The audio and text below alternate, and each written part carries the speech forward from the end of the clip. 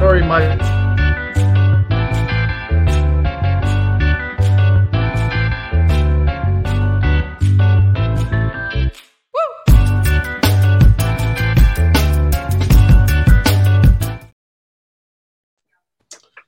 Hey guys, and welcome to another episode of Aussie Craft Distillers Shooting the Shit. And tonight, as you can see, we don't have Luke or Crafty, so this should be a good one. But we do have the pleasure of having Alex and Brad stepping into their stead. Welcome, guys, and thank you for joining me tonight. And we have the pleasure of interviewing Mark and Camille from Winding Road Distillery. So, hi, guys. Hello. And welcome to the show. Thank you. Let's just start the night. Is pretty obligatory. We usually just do around the room. What is everyone drinking? The main plan is it doesn't really matter what you're drinking, but we do try to use someone else's spirit apart from our own. So, Sure. Alex, knock yourself out. I have a good old cup of hot chocolate, which is very off-brand for me. I try not to drink too much during the weeks because that's what I spend my whole weekend doing. But no, I'm just on a hot chocolate tonight, which is incredibly boring. I'm super sorry, but I can't wait to hear what you guys are drinking. I'll tell you, I'm drinking a few things here tonight, as I always do. I've got the Winding Road, of course, from our guests here. But I'm also drinking a Nepalese rum from Cookery, which is our rum tribe. It's our rum tribe rum of the month. I won't be trying to think I'm too special, but that's what it is. Himalayan. It's from the Nepal. They get 3 months of growing season for their sugarcane. 3 months a year they get, so they smash this molasses out. And talking to the people, it's the most highly regulated and accounted for molasses and sugarcane and sugar as it's produced, because there's so little of it in the world that the government sort of regulations on their sugar is unbelievable. You wouldn't believe it if I told you. So that's what I'm drinking anyway. Cookie rum and Winding Road pure single rum. Cool. I'll just jump in. If I can get it to work. Drinking Some Point Renegade Gin. So Some Point was the distillery that we interviewed last week.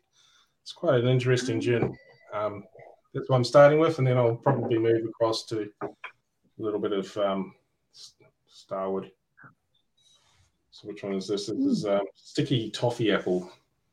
Some special cast.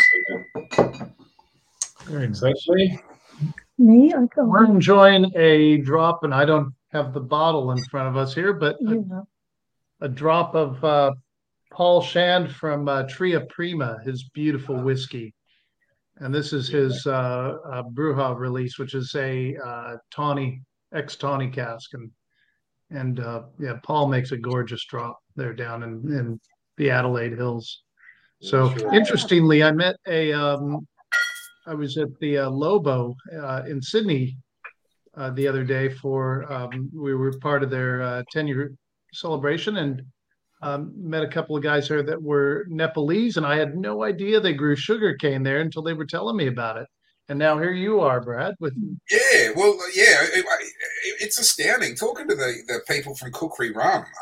If they have any sort of an accident in their distilling and stuff, it can set them back literally tens of thousands of dollars in taxes and bureaucratic fees and all this. And they've got to account for every basic milliliter of molasses that comes in to their distillery. So it's not just the grog that comes out sort of stuff. It's it's an amazing sort of, they don't care. I guess the government doesn't give a shit what comes out. Just make sure that every piece of molasses and sugarcane product is accounted for. But there you go. So who was that you were chatting to, Mark? Did you say? Sorry? Who was that you were chatting to about Nepalese rum? Because I've never heard of anyone chatting about Nepalese rum until just we sort of do it, and now we hear about all these people talking about Nepalese rum. So it's quite interesting. Who was it? Yeah. So we were presenting along with a couple of other distillers, Bricks and then Solander Rum, and the three of us were doing a panel there, and afterwards just had a chat with these guys about Nepalese sugarcane. And I had no idea they even grew cane there in Nepal. It was fascinating. Yeah. So Todd, or Alex, sorry, I see your hot chocolate and I raise it with a glass of water. That's what I'm drinking tonight because, like you, I tend to not drink on school nights during the week. That's generally my plan too, and then we come. I don't normally, yeah, but when I'm put up to do this, I need a few bracing. Isn't it so funny that it's so many people turn around and go, oh, I don't drink during the week, or I don't drink school nights. It's almost like it's a shameful thing to do. I know that sometimes my partner and I, like midweek, if we want to crack a bottle of wine, we kind of feel like, oh, we're being so bad because we're drinking during the week. But really, it shouldn't be such a taboo thing, especially if you're doing it well and in moderation and drinking good shit. Yeah, absolutely. So, Mark, do you want to just tell us a little bit about your distillery and what got you involved in this endeavor? Well, it's an interesting story, I suppose. Goes back to 2015, actually probably even further than that. So we moved to the area here in the Northern Rivers in 2009, and I had a business back in the U.S. at the time. I'm from Southern California originally, and that I ended up moving out of that and was working on a master's degree at the time and trying to look at what my next moves would be. And up here in the Northern Rivers, particularly at that time, there just weren't a lot of jobs available for what I would have been looking for. It's a regional area. Yeah, it's a regional absolutely. And so we were sort of faced with you're just past Byron, is it? We're just south of Byron, Alex. We're between, okay. So we're in Tintinbar. It's a little village located between Ballina and Byron, just just up from Lennox Head, the beach. An incredibly well camouflaged entry to the distillery too. You couldn't plan the camouflage better, make it easier to miss as you're driving past that beautiful road. Yeah, exactly. And so we sort of set a timeline of me either figuring out what I was able to do in the area, or we were going to move to the we were going to move to the city. And so we were driving past all this beautiful sugarcane every day, and I've always loved good rum and whiskey, and I just thought, well, why not look at starting a rum distillery? And that was really where the idea started. And from there, again, loving both rum and whiskey, I thought, well, if I'm going to start a rum distillery, might as well do whiskey as well. And it took a couple of years of sort of researching and reading everything I could get my hands on and stuff before we got to the point where we said, yep, okay, we can have a go at this. And we were in the meantime working on getting some fit out and ordering our still. That's still in the screen behind you there. Todd was built at the same time as ours, same place, same time. So you have a Mark Burns still? We do. Mm-hmm. Oh, wonderful. Okay, so I'm 40 minutes from where Mark is. Yeah, right.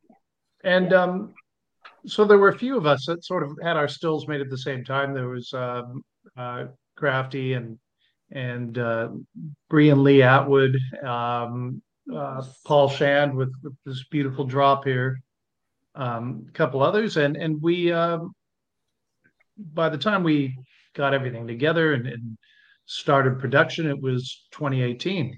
And can I say too, because it was a real leap of faith.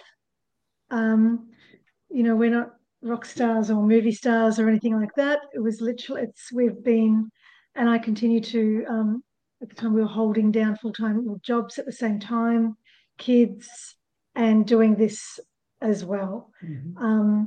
And I guess it was probably more of a leap of faith for me than for you. But it was very much the approach was, what's the worst thing that's going to happen? If it works, brilliant.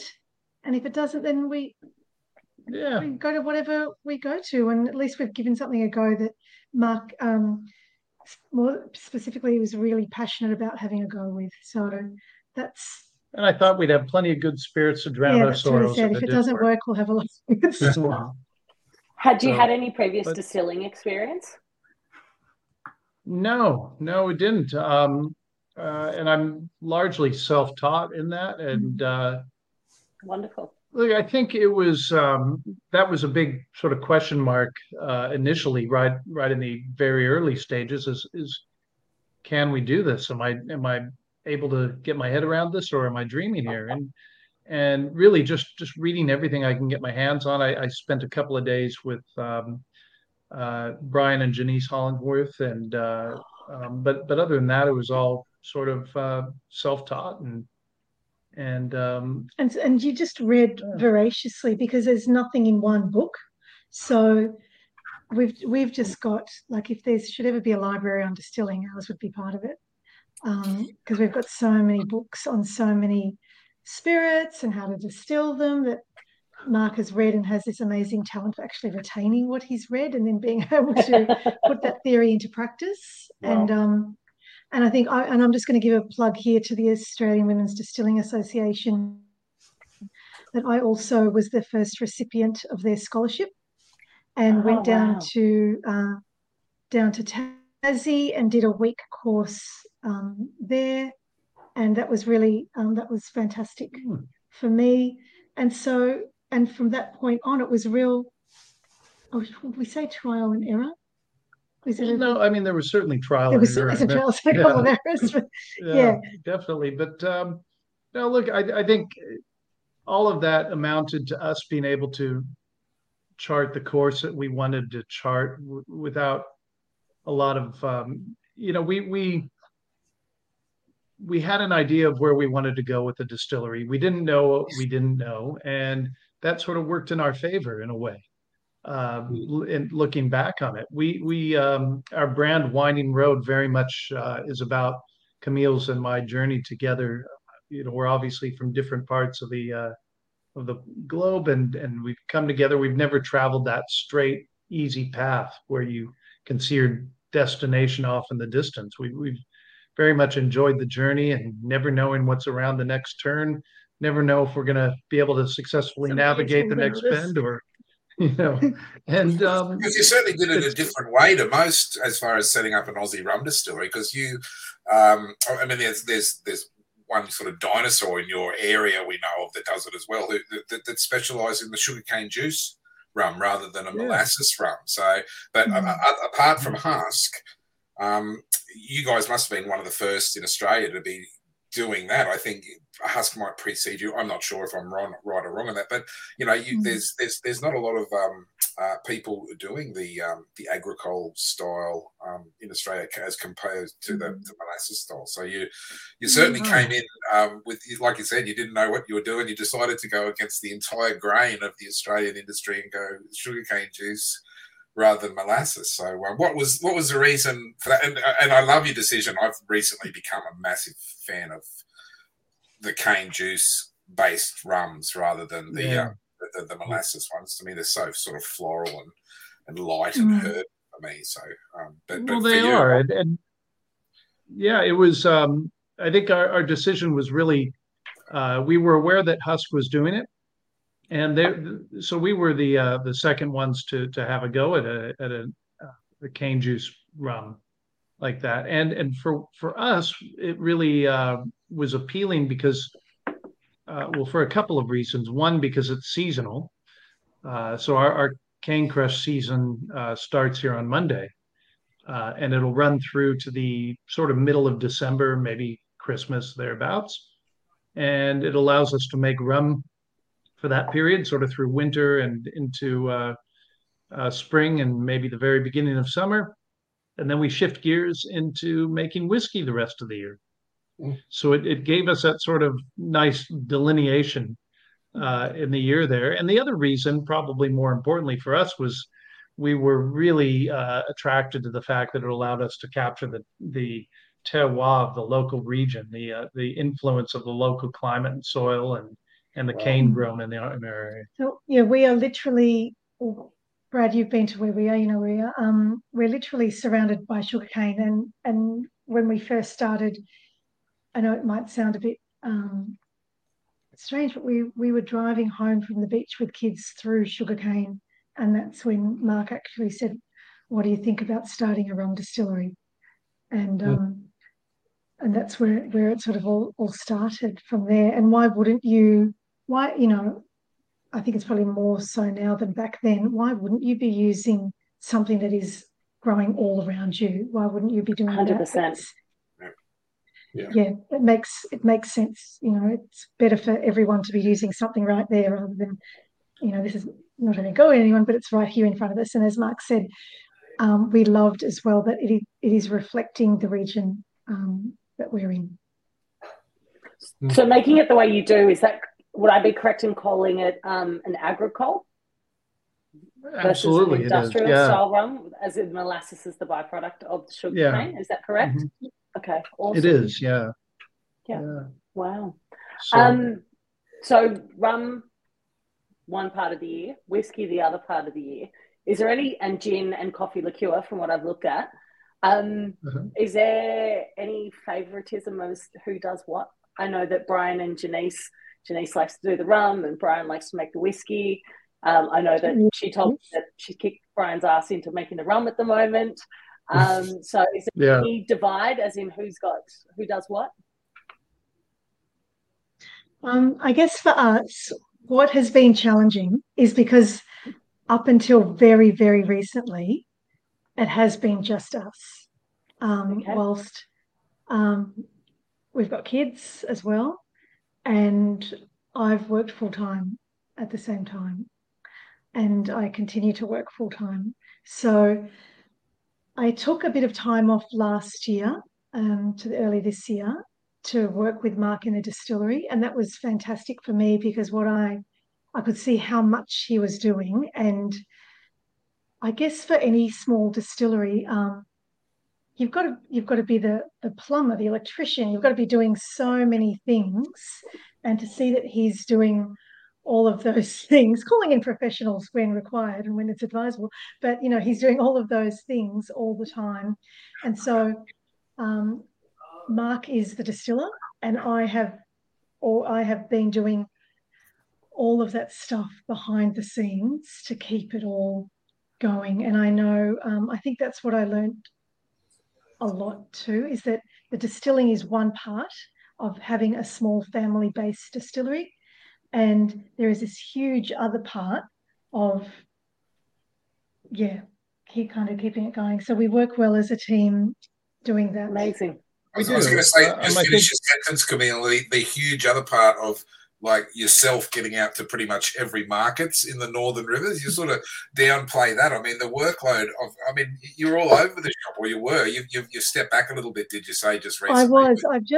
Thank you, Brad. I've just recently stepped back to go back to full-time work because we've actually got someone else on board, another woman who is amazing, Liz. Part of the ethos of the AWVA scholarship was to try and bring women into the industry.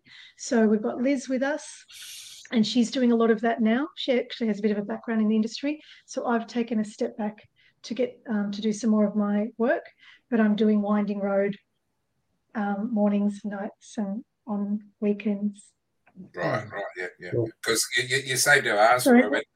Last time I saw you was down in Yamba, I think, in the Easter holidays. So I took the family down there, and can you believe I went down on holidays? I didn't take a bottle. I forgot everything. I forgot a bottle of booze. Didn't take a single bottle of booze. So I held off because I knew you guys did that market. So I waited till it was the Thursday market. Is that right? Now Winding Road surely going to be there, and that's and I tried your rum. I got, as you know, I bought this very bottle of rum. I'm still drinking now, but a bottle of that coffee liqueur yours, which is absolutely sensational. That Alex mentioned, beautiful, yeah, nice. That was gone way before the end of the holiday. The only reason we didn't come back and try and get another bottle is because we found a cocktail bar that had just opened outside the caravan park we were staying in. So.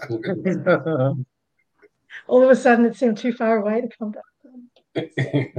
Most things cocktail bars seem too far away once we discovered the cocktail bar.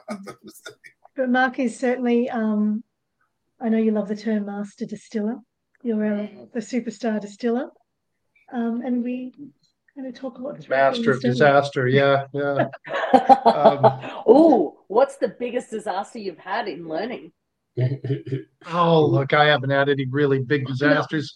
I've had a few ferments get away from me. You're not doing it properly then. Yeah. It's quite hard to have a disaster. That cane juice one that time. I've had a few of those. I mean, everyone has. First time. Yeah, just a few ferments that have been a little more aggressive than I would have liked, and they've made a nice mess on the distillery floor there. But touch wood, I haven't had any really, dramatic moments or anything like that yet. That was it, and that was funny. Like we came out the next morning, and the floor was just covered in juice, wasn't it? And it's sticky from the rum disasters I've heard. Yeah. And I like to say this cane juice is not like what, if you go to a farmer's market and you see someone there with a little crusher and they've got the beautiful cane and they crush it, and you can have it with a bit of lime in there or a bit of ginger in there, and it looks all gorgeous and everything. This juice looks more like mud. It's kind of it's straight off the, it's harvested. The cane goes into the crusher with a bit of dirt and muck on it and everything like that. Gets crushed, and it's all in there. Yeah, so it makes a beautiful rum though, as you know, Brad. It's gorgeous. We love it, and we've just gotten deeper and deeper into it. And I guess circling back, Alex, a little question you had, which do we prefer? If there's a favorite in there, I love all of our products, but I really do enjoy the rum. And I would probably say that would be my favorite, because a couple of reasons. One, again, is going to that whole really beautifully local component to it. The other reason is that a lot of us rum distillers here in Australia that are on this wave of creating some gorgeous craft rums, whether they be fresh cane juice or molasses based rum, we're quite aware that we are I think riding the next chapter in what rum is here. It's really taking it into the next level, and it's very exciting to be a part of that.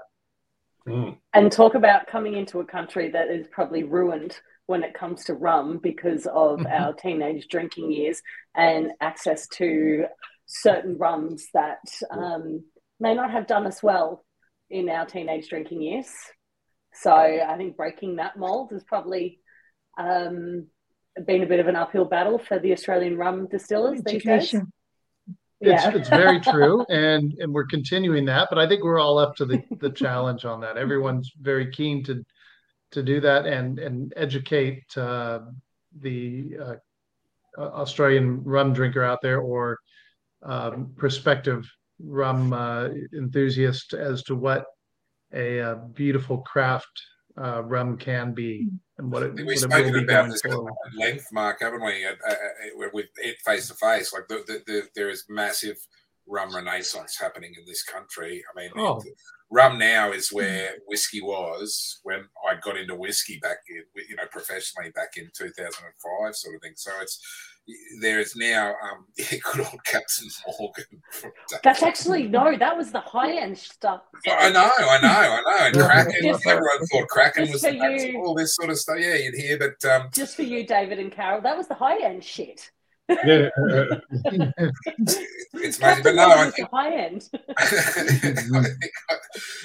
I remember asking for that by name years ago. I'm embarrassed to say, but didn't we all? Didn't we all? Can I just, before I forget, Mark, can I go back to what you were saying before? Otherwise, it will slip my mind. But you were talking about the cane juice itself as being a really agricultural sort of product. When you get it, it's dirty, it's full of muck and all that sort of stuff. You guys use wild yeast. You don't use a proprietary yeast at all, and that, I guess that's one of the reasons why. Am I correct? I'm not wrong there, am I? No, we actually, sorry to disappoint you, Alex, a bit there. It's like we actually do pitch our own yeast into it. The Right. reason being, So I was is going to that ask with, that question, what the yeast was. yeah. Okay, I've got that wrong. Sorry. Yeah. I've So- offended them so much they've just logged they've on. disappeared. Let's hope they're just having a moment and they'll come back. Take your wild Sorry, our yeast, camera shove it up just, your ass, is what they're saying. We are here. The camera just decided to not work. Oh, they're there. So Oh, That's nice. good. If you're still there, we can talk to the roving dot. The Yeah, specially okay. selected strain of yeast. We will figure out is the that- camera as we're doing If you were this. talking, I can. The Oh no, we lost them completely. That's not so good. Oh dear. I think I'm pretty sure I met them in Dubbo at the Winter Whiskey Festival. Yeah, no good. They're back now. Nope. Oh, nope. Gone again. This year, Alex, or last year was that Winter Whiskey Festival? This year. This year, all right. Okay. As in like 2 weeks ago. Just 2 weeks ago, yeah, right. So we can run with you guys without a camera. That's fine. We're here. We'll figure out the camera as we go. But anyhow, so the yeast, we do pitch our own yeast, and the reason being is that with the wild yeast, you sort of don't know what you're going to get. Sometimes you may get something brilliant, you may not. It may be pretty ordinary. And we would just, while we are very keen on capturing that influence of the local cane and showcasing that, we want to make sure that we have a product that is consistent within that. So that's the whole I think reason why we pitch our yeast. We want to be able to consistently manage our ferments and our product as it goes. Gotcha. And tell me, is there a crossover with the yeast that you use across your whiskey and your rum? There is not. No, we use a different yeast for our whiskeys. The rum, we use one that's specifically developed for a cane juice based rum. The yeast, we tend more towards a Belgian ale yeast for our whiskey. I did read that. Yep.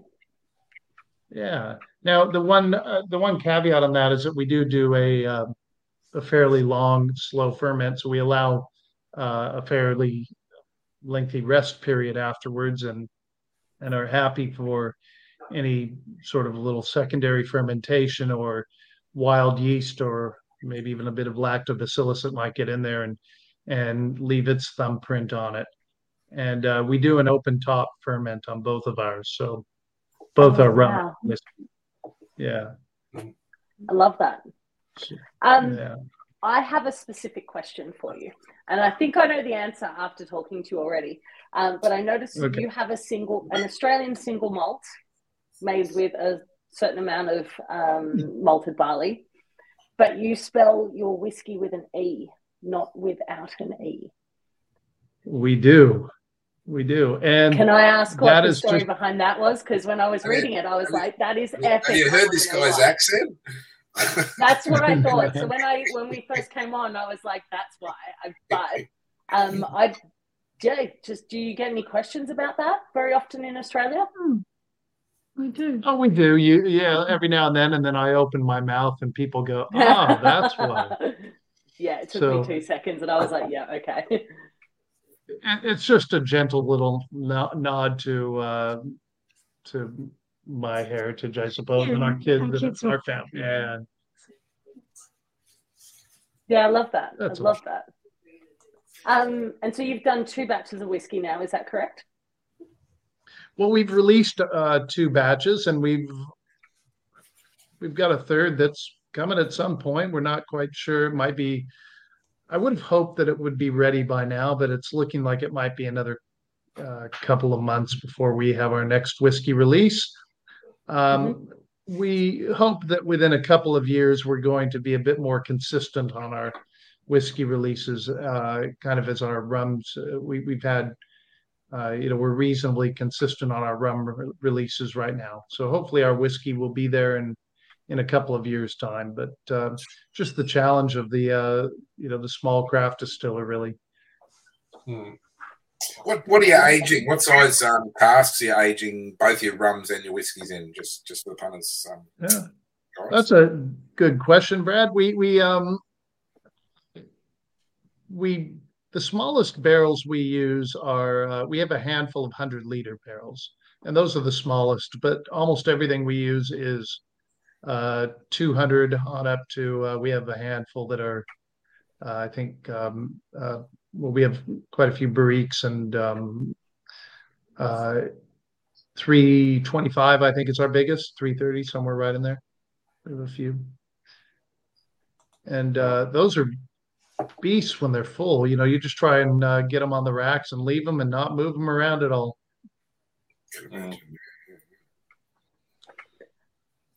Question: you wouldn't have a lot of room for a lot of those big barriques, so would you? Judging from the size of your premises down there, unless you've expanded somewhat since I was down there, you were just about they're gone. Oh.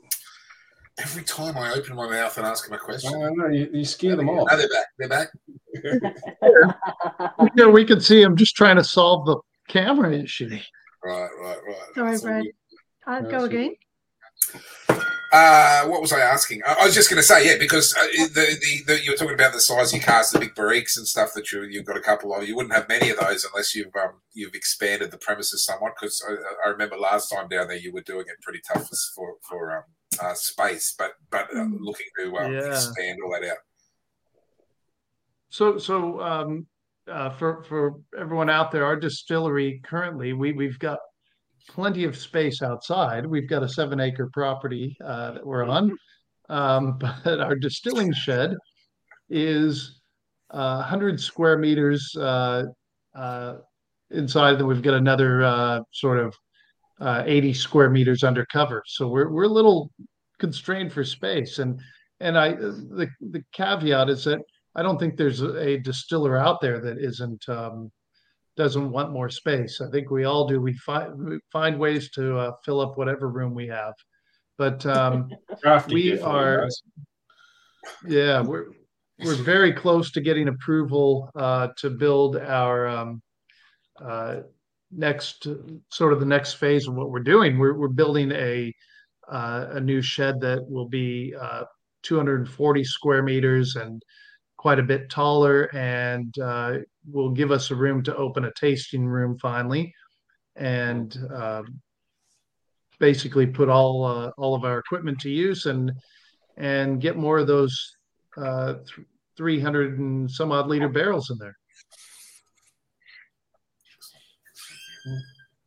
Yeah. When you say equipment, what are we running? I know you've got a Burnsy still, and is it 1,250 liter still? It is 1,250 liters, and we have so that was originally electrically heated, but we've taken out the elements and we've had it converted to steam now. So we run a boiler, and then we have a 400-liter gin still.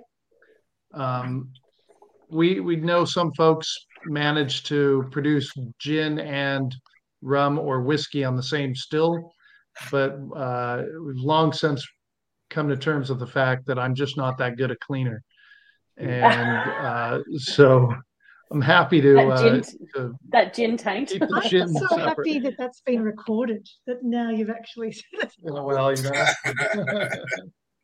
no, we just never wanted to really risk our rum or whiskey tasting like gin and vice versa. Even though we employ the right cleaning methods, we just didn't ever want to run that risk. So yeah, we've got the one that that Mark designed and that built, and then we've got a separate gin still. Yeah. And then we have wonderful. 3 4,500-liter fermentation tanks.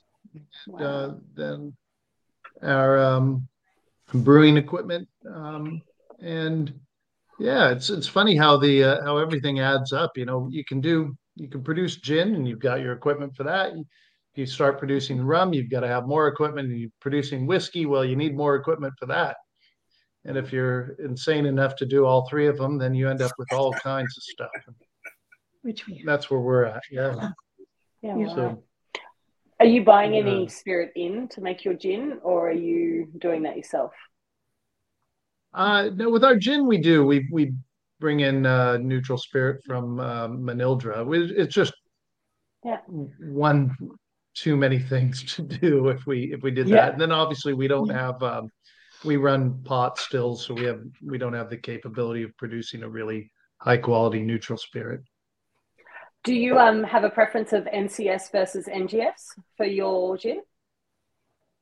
Well, we do use NGS. And I wouldn't say we might go to the cane spirit just because you love of rum. Oh, we do, yeah. No, I wouldn't say we have a preference one way or the other. I think we love the softness of the wheat-based neutral. It's very nice, and we're happy with it. And yeah, so that was yeah. Haven't ever really looked at using a cane neutral. I think as much as we love the rum, look at it as a very different product, really, at that stage. Mm-hmm. I've met some distillers that do prefer the NCS versus the NGS from Manildra. And yes, so that's a really good question. Damn it, that's a good one. We need you to answer that one. Hi, David and Carolyn. We would consider it. Look, I guess we've not really thought about it, have we? We've been, yeah. We would certainly consider it. Would you consider buying a bottle if we do it? That's a good lead into one of the questions that I had, actually, Alex. Thanks. But it was specifically, have you got anything special or interesting or weird or wonderful in barrels aging at the moment that might be coming up in the future, or we should keep our eyes on playing around or experimenting? We can't say, can we? We have a couple of experimental little things going on right now that are probably better left unmentioned because they may or may not work out, but we'll see. But suffice to say, in the near future, if they do work out, we'll be able to announce them. Brad, we always have things on the go here. We've got tinctures. I mean, just even in our kitchen, there's jars with things on them. There's all sorts of things going all the time. But he's not talking about those sort of tinctures. If you're not doing you guys are, like I said, every time I see you guys, you're busy as ants. So it wouldn't surprise me what you've got going on down there. You're doing this, that, or the other, and I go, yeah, that's the other. That sounds good. We are, but I think a lot of distillers are like that. You know, we get into this. I see some ads sometimes saying, trade your 9-to-5 job for a job as a distiller, and I think, trade the 9-to-5 job for a 5-to-9 job. It's full on. It's a lot of work if you're going to do it right, and everyone. I think we all find that out. It's it's a massive effort, but I enjoy it. I mean, there's not a day that goes by that I don't love going out there and producing the best spirits that I possibly can. Jonathan, I think we totally agree with you with what that statement on the screen. Yeah.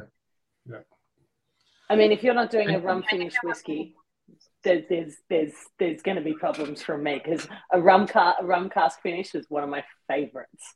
So, well, you know what? I do hope that happens, or if it hasn't already happened, I didn't read that it's happened.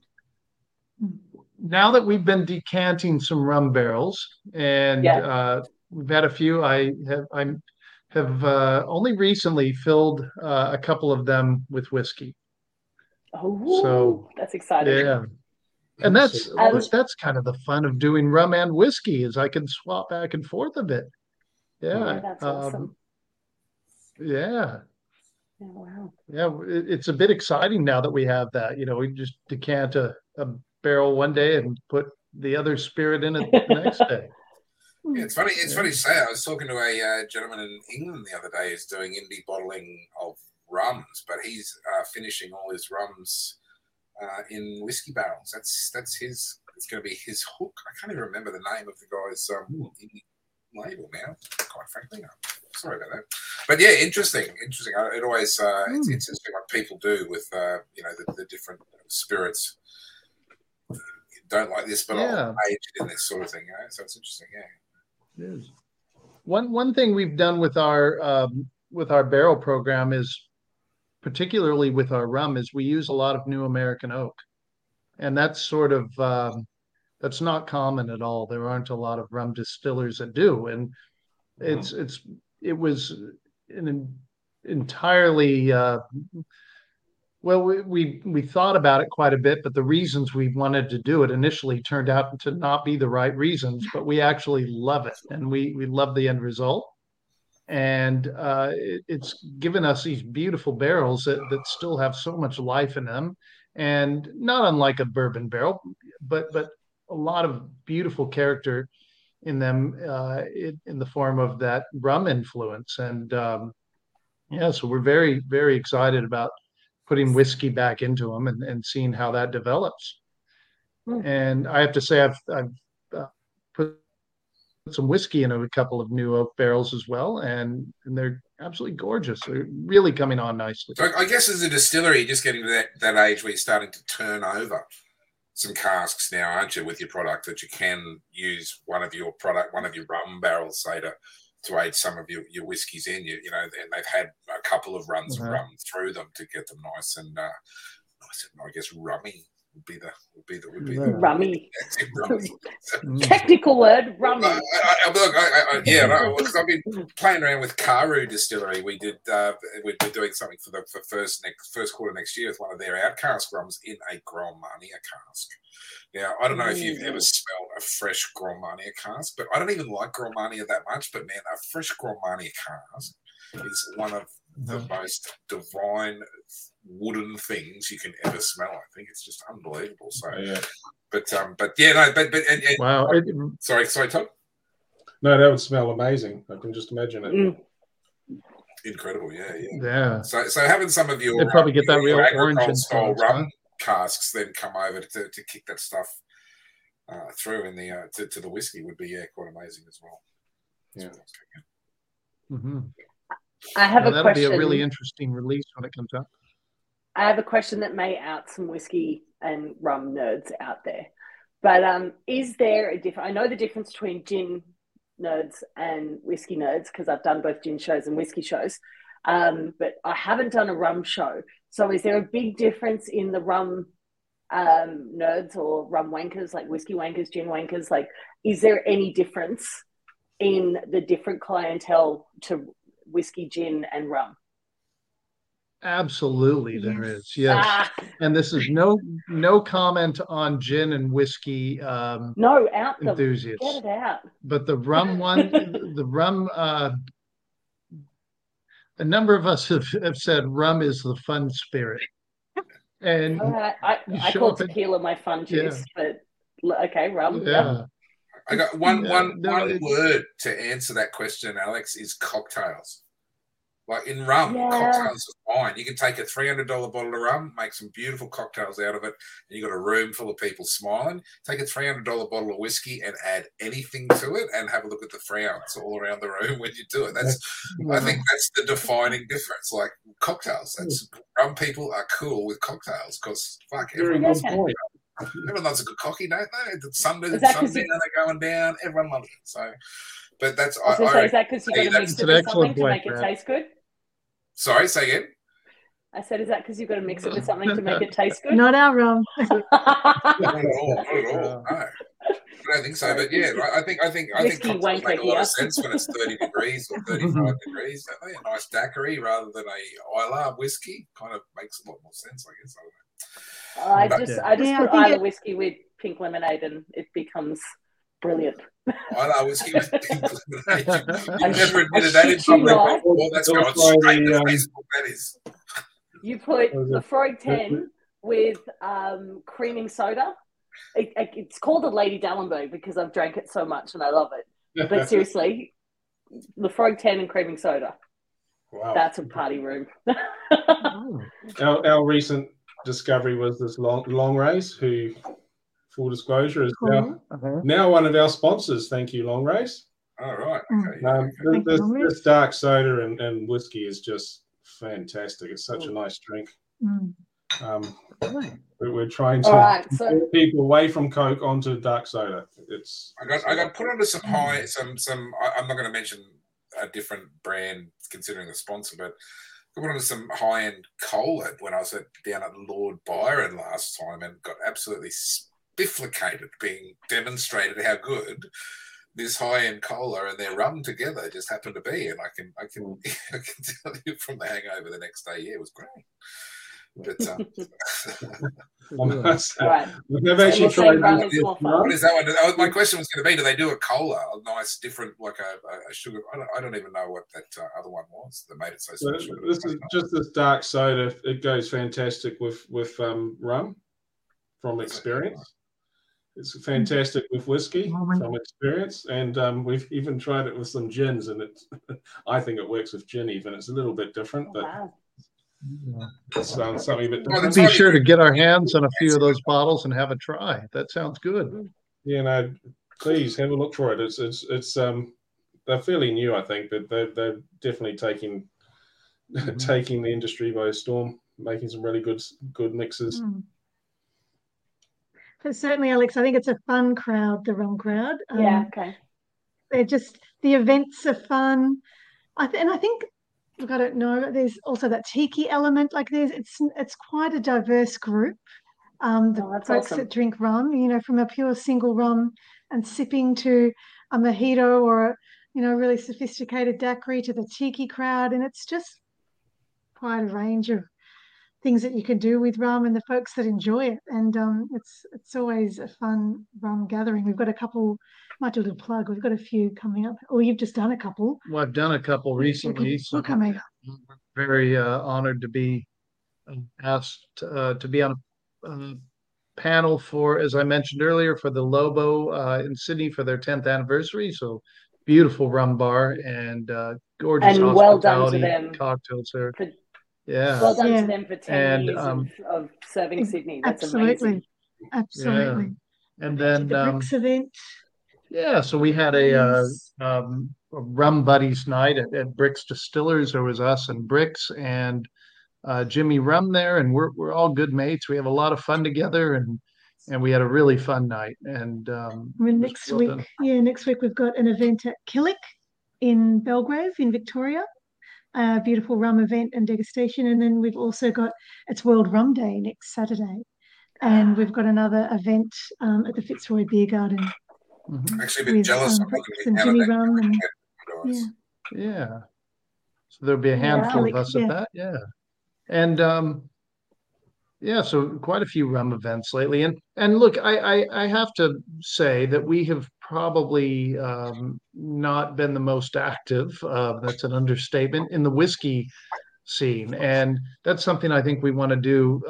In all fairness, in the next year is probably both raise our profile within the whiskey community, but also, participate in it and be a part of it. I think, take part in a few events and stuff within the whiskey community.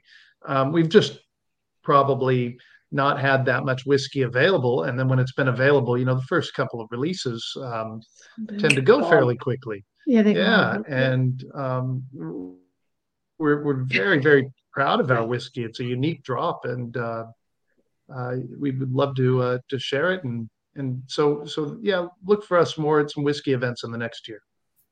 Definitely. Well, my best friend has just your arm for a whiskey of the month for the Cinema Whiskey Club, mate. Let me tell you. Yeah, I know you've been keen, Brad, and certainly keeping you in mind on that. Yeah, we just got to get some more releases. Yeah, I know.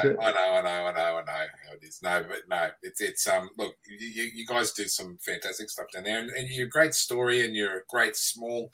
I just love the proliferation of the small distillery, the small family distillery in this country. It's just fantastic, and you guys, you're part of that as the Todd up in the top of the corner. I guess people like Alex and I are left to spruik and sell the fantastic products, which isn't a bad job either. Spend a fair chunk of my life spruiking and selling, I must have. I know you do. I know you do. You're the best spokesman a distillery could have, Todd, except for Camille. Has he put you on the payroll yet? Has he given you a pay rise? Hey, see, I've had 2 pay slips. 2 pay slips. Yeah, that's it. And 3 weeks after the pay slips, I finally got paid. So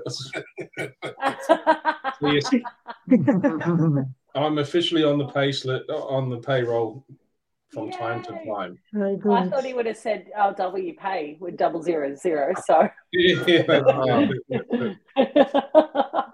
oh, awesome! I'm raising my glass to you, Todd. You can't see it. Yes. Thank you. You can see mine, and mine's got a winding road for you, Mark. There you go. Oh, look at you. Spread.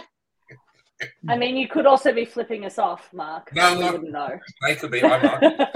Never. So there is a question from Facebook, which is quite an interesting one for someone starting out. Which way would you lean people? Oh, there's one for you, Mark and Camille. Yeah.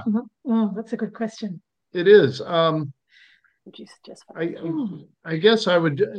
Look, I'm going to give. Well, this is me, and Camille, you may have a different opinion, but I would say follow your heart, really, Matthew. You know, that's kind of not a very useful answer in some respects, but go with what you really believe in and the product that you really believe in, and that's going to inform your ability to sell it. If you know. Focus on that and know that you believe in that spirit and that you just can't wait to share it with others. And enjoy what you're going to be doing each day. And do what you're passionate about. And as Mark said, it's going to help you sell it and it's going to help you enjoy coming to work each day. Yeah. So Matthew, if I may answer that, I think you answered it straight up there in saying for new owners of a rum distillery, if that's what you want to be and that's how you're going to be from the start, that's what you need to be focusing on. I understand there is a little bit of time lapse there, but for a rum distillery to release a gin in a branding exercise, I would highly recommend releasing the rum first as a rum distillery, if that's what you want to be known as.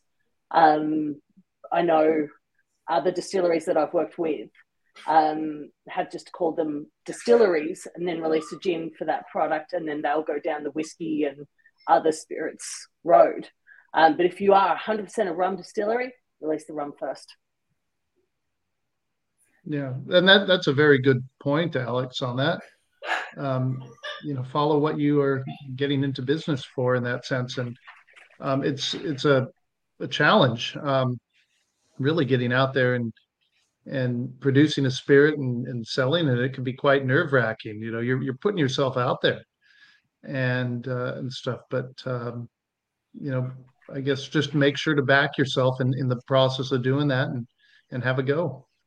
It's a little bit hard for new rum distillers, and I feel for them in Australia compared to those from pretty much anywhere in the rest of the world, in that, like, as soon as it comes out of your stills, if it's made from a sugarcane product, in the rest of the world, it's rum, baby. But in Australia, we've got the 2-year thing, so we don't even have really a product category where the unaged spirit can sit in sort of comfortably. And look, unaged rum, especially unaged agricole cane spirit rum, is a huge. If you go to Martinique and ask for aged agricole, they look at you like you're crazy, because that's not how they drink it. They drink it straight out of the bloody stills in a bottle with a bit of sugar and some hunks of lime skin, a tea punch. That's so.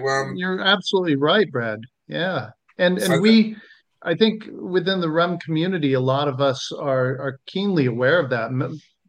Most of us have tied ourselves in knots trying to position our unaged product, and do so in a way that is respectful of the current law of the land, and of other distillers out there that are playing by the rules as well. There are certainly a few, as there have been within the whiskey sector, that have either sort of tried to skirt around it or have outright just ignored it, unfortunately. But there always will be a few. I think we're quite keen to have that discussion, though, within the community, within the distilling community, about how we can uh, better showcase an unaged rum, because after all, that's what it is. As you say, any other country, it's really um, a rum, and the majority that's consumed worldwide is unaged. Um, and I think that's the thing that really separates it from whiskey in this particular argument is that uh, whiskey is accepted globally as a matured spirit generally, whereas rum is can be both. Mm. I think the knowledge, category, isn't it? Yeah. The knowledge is starting to get a lot better around cane spirits here in Australia. And I think that's likes of places like Lobo and other bars that are actually educating, and through rum shows and that massive source of people wanting the information. I think that we are getting a little bit more traction in Australia with cane spirit. Mm-hmm. Absolutely. And we are. I wonder where they decided to have that 2-year notation. Why we adopted Sorry, Todd? It makes you wonder why we adopted the 2-year. Oh yeah. Time frame over here, or whether they just followed the whiskey crowd. I think. Yeah, I think. Gosh, I've heard so many stories. Yeah. As to why. I think it's almost been lost to time as to the real reasons for it. But yeah, rum, whiskey, and brandy. And I guess, I would say that we are so proud of our unaged release, our Agricole Blanc. It's a beautiful cane spirit, and we've worked very hard over the last going on 5 years now to make it a beautiful, clean expression, and one that just absolutely shines in cocktails. Anything from mojito to a daiquiri, a pina colada, tea punch, a caipirinha, and we love it. But if I had $1 for every time someone asked me what a cane spirit was, I wouldn't have to sell a bottle. Yeah. So. Yeah. So it is a challenge, yeah, absolutely, and it's something hopefully we can overcome one way or the other. But I think Australia as a whole is just waking up to what good rum and good and by extension of that, good distilling is all about. Now the rum sort of field opens itself up to have your distilling itself under the microscope if you're opening and putting like a Blanc spirit up like yourselves, because that's straight out of your stills. There's no one else that's going to cop the blame if it's no good but the distiller itself. So I think, but on the other hand, I think it's also a good way to judge just how good a distillery or a distiller is by getting into the unaged stuff as well. But I think where was I going with this story? But I think Australia is just starting to open its eyes to the fact that unaged spirit can be absolutely fantastic. You've got people like Killick who are killing it overseas with their silver, what they call their silver, which is great, an unaged molasses-based spirit. Doing great things overseas where that's an accepted style of rum. But over here, I think we're at this early stage where people are sort of, and because rum's such a huge wide category with so many styles in the category, that people are just going, oh, that's a rum. Oh wow, that's a rum. Well, I'll try that. Whereas before maybe they've been like, I'm not into drinking moonshine. I don't want unaged spirit. But I think because they're opening their eyes that it's part of a category that they're used to, it makes it easier to drink it and go, wow, that is a fantastic drink. And especially when you start throwing it in the cocktails you were mentioning before, Mark, as a base to those cocktails, they really give it some smash, give it some big flavors. Yeah. Oh yeah, we agree with what you were saying, Brad, because oftentimes, because we have a range of spirits that we craft here, that people will say, so what's your favorite spirit? What's the favorite one that you make? And more often, I think we generally always say it's the Agricole Blanc. It's the unaged cane spirit because there's nothing to hide behind. It is local sugarcane, rainwater, the fermentation, and it is a pure expression of, as you said, it's what the distiller is doing, and that's it, and it's beautiful. I apologize for the visual, but it's me as a distiller basically standing out there naked for the world, this is me, this is it, this is my skill. That's why you or lack thereof, are actually standing out there naked. I hear you. It's one of the most scary things. Well, I might be. That's why the camera's off, Brad. Well, I know I've done naked rain dances trying to get it to rain so we can get some rain on the barley crops before. So is it the same with, you've got plenty of rain up there for the rum crops, right? So there's no naked rain dancing? A little, yeah. Well, yeah. It's a thing up this way for sure. Yeah. I think in relation to that question with the virgin cane spirit or the white cane spirit, or you call it Blanc Agricole, is that right? Agricole Blanc. We do, yeah. Although we're yeah. probably going to be renaming it soon, rebranding it. But anyhow, that's what it is at the moment. I think an Australian's just won double gold. I think at the San Francisco, an Australian virgin cane spirit has just won double gold. So I think that's going to be a huge. I think Burdekin won it. Oh, Burdekin, okay. Yeah, but I think that's going to do big things for the Australian, let's say, unaged rum world as well. I think when that sort of comes out and gets more widely known, that I think that virgin cane would be something that people are going to get to know more, and releasing that versus a gin when you're a rum distillery, that's something that's so special, I think. Well, it's an interesting spirit. Sorry, go, Mark. Okay, I was going to say it's an interesting spirit as far as startup distilleries, because as a retailer, I guess I've seen a few young distilleries start up, and you've got people like Jimmy Rum who go down, I guess, the indie bottling route. So bringing some stuff in from overseas, bottling it themselves under their own brand to get some brand awareness before they bring their own rum out. I mean, he did that so well. Then you've got people like Camille and Mark at Winding Road who put out their Agricole Blanc sort of spirit. There's so many sort of different ways that you can do that. As a young distiller, I think it's just going to get better for young rum distillers. I think people who just do whiskey are probably up the shit in a way, because there's no, I don't see that there's any real market for unaged whiskey spirit. No.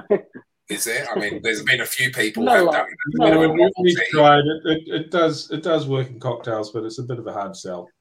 Yeah. Some of us were making like Bloody Marys with it for a while in venues. It was fucking great too. Well, I can imagine what a Bloody Mary would be, but by the time you're drinking a Bloody Mary, pretty much everything tastes fucking great, doesn't it? That would be good. Pancake Manor or whatever it is.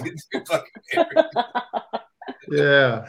But one thing we've been dabbling with is aging our new make a little bit.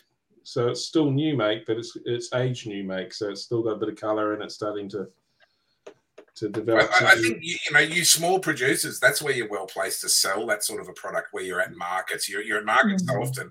If you can put it in their mouth and have a bottle ready for them to buy straight away, that's I think where you start the appreciation for the unaged. That's right. So it's going to be a bloody hard sell putting it on a shelf somewhere. And that's right, because then you've got what you make. So, it is. And look, we have that same problem with a cane spirit, because you put it on a shelf at a bottle shop somewhere, and there's no one there to explain to the person what a cane spirit is, and that's one of the harder aspects of it for us, really. It's all comes down to education, doesn't it, and getting the word out there. Absolutely.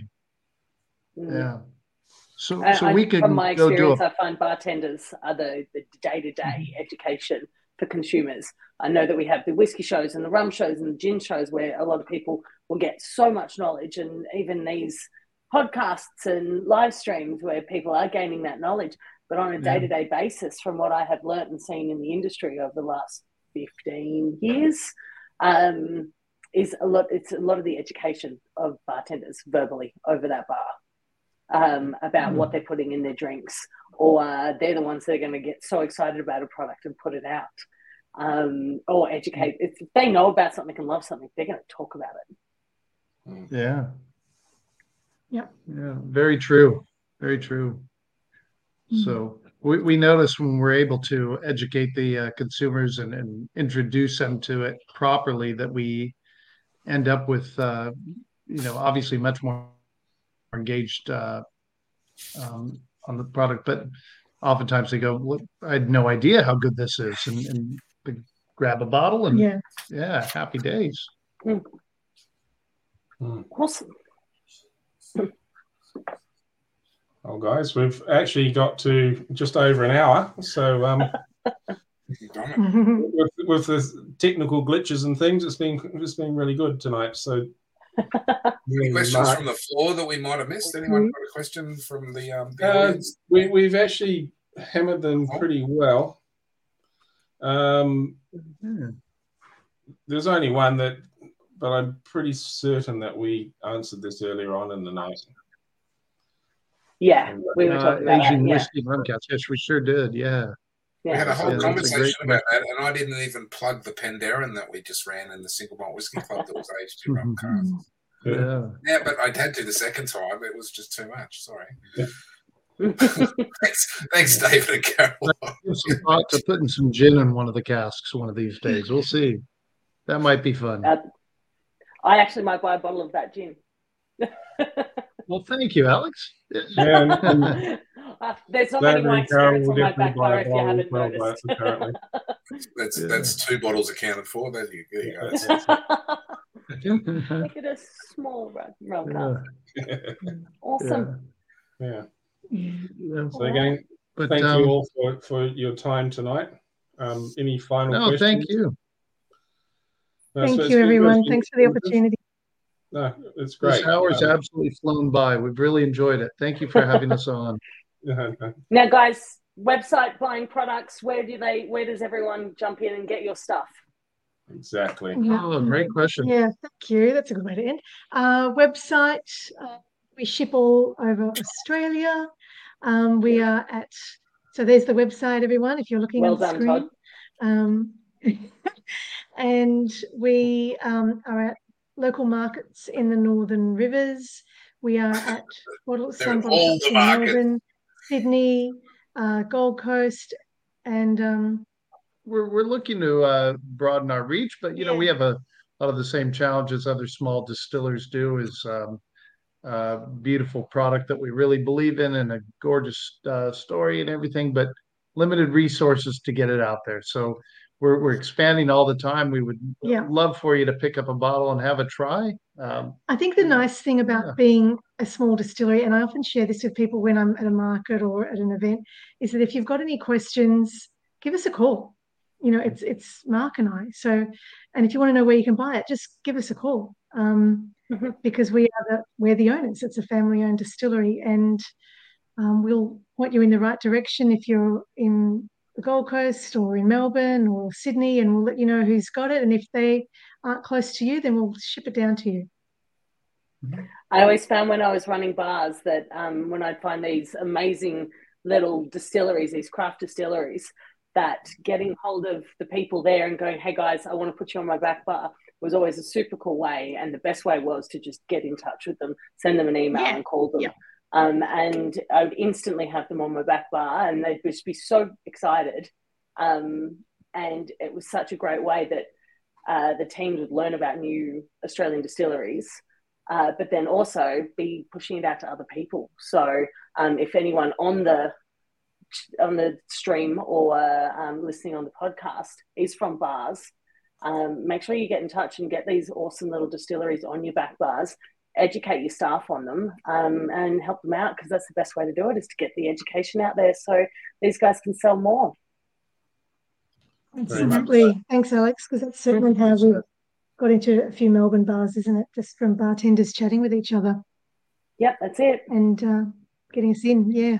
I can tell you, Camille and Mark, that there's, I don't think anyone in Byron Bay itself stocking either yours or Ryan's rums that I could find around, which was a great travesty, I thought, last time I was down there, because I went out on the crawl.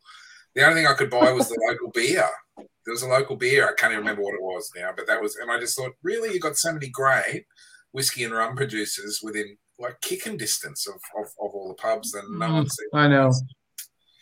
Is that sorry? I know I should have asked that before, but you sound a bit resigned, and I hear the sigh. Like, is that a problem? Are you running with resistance to the places down there? No. So you did hear the sigh, but I was going to say it means that we've got nowhere to go but up with that. And next time you come to town, it'll be better, I'm sure. Oh, look, I hope so. The guy out trying to get drunk on local produce, it was a tough ask. It was. I was doing my very bloody best that night, let me tell you. Oh my God, that is my life goal from here on in, going out and getting drunk on local produce.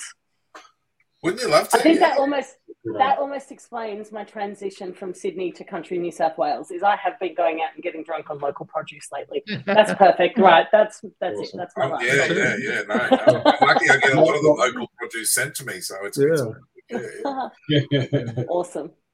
Well, thanks for having me, guys. No, I appreciate it being a Thanks, thank you, Alex. Thank you, Brad, and thank you very much, Todd.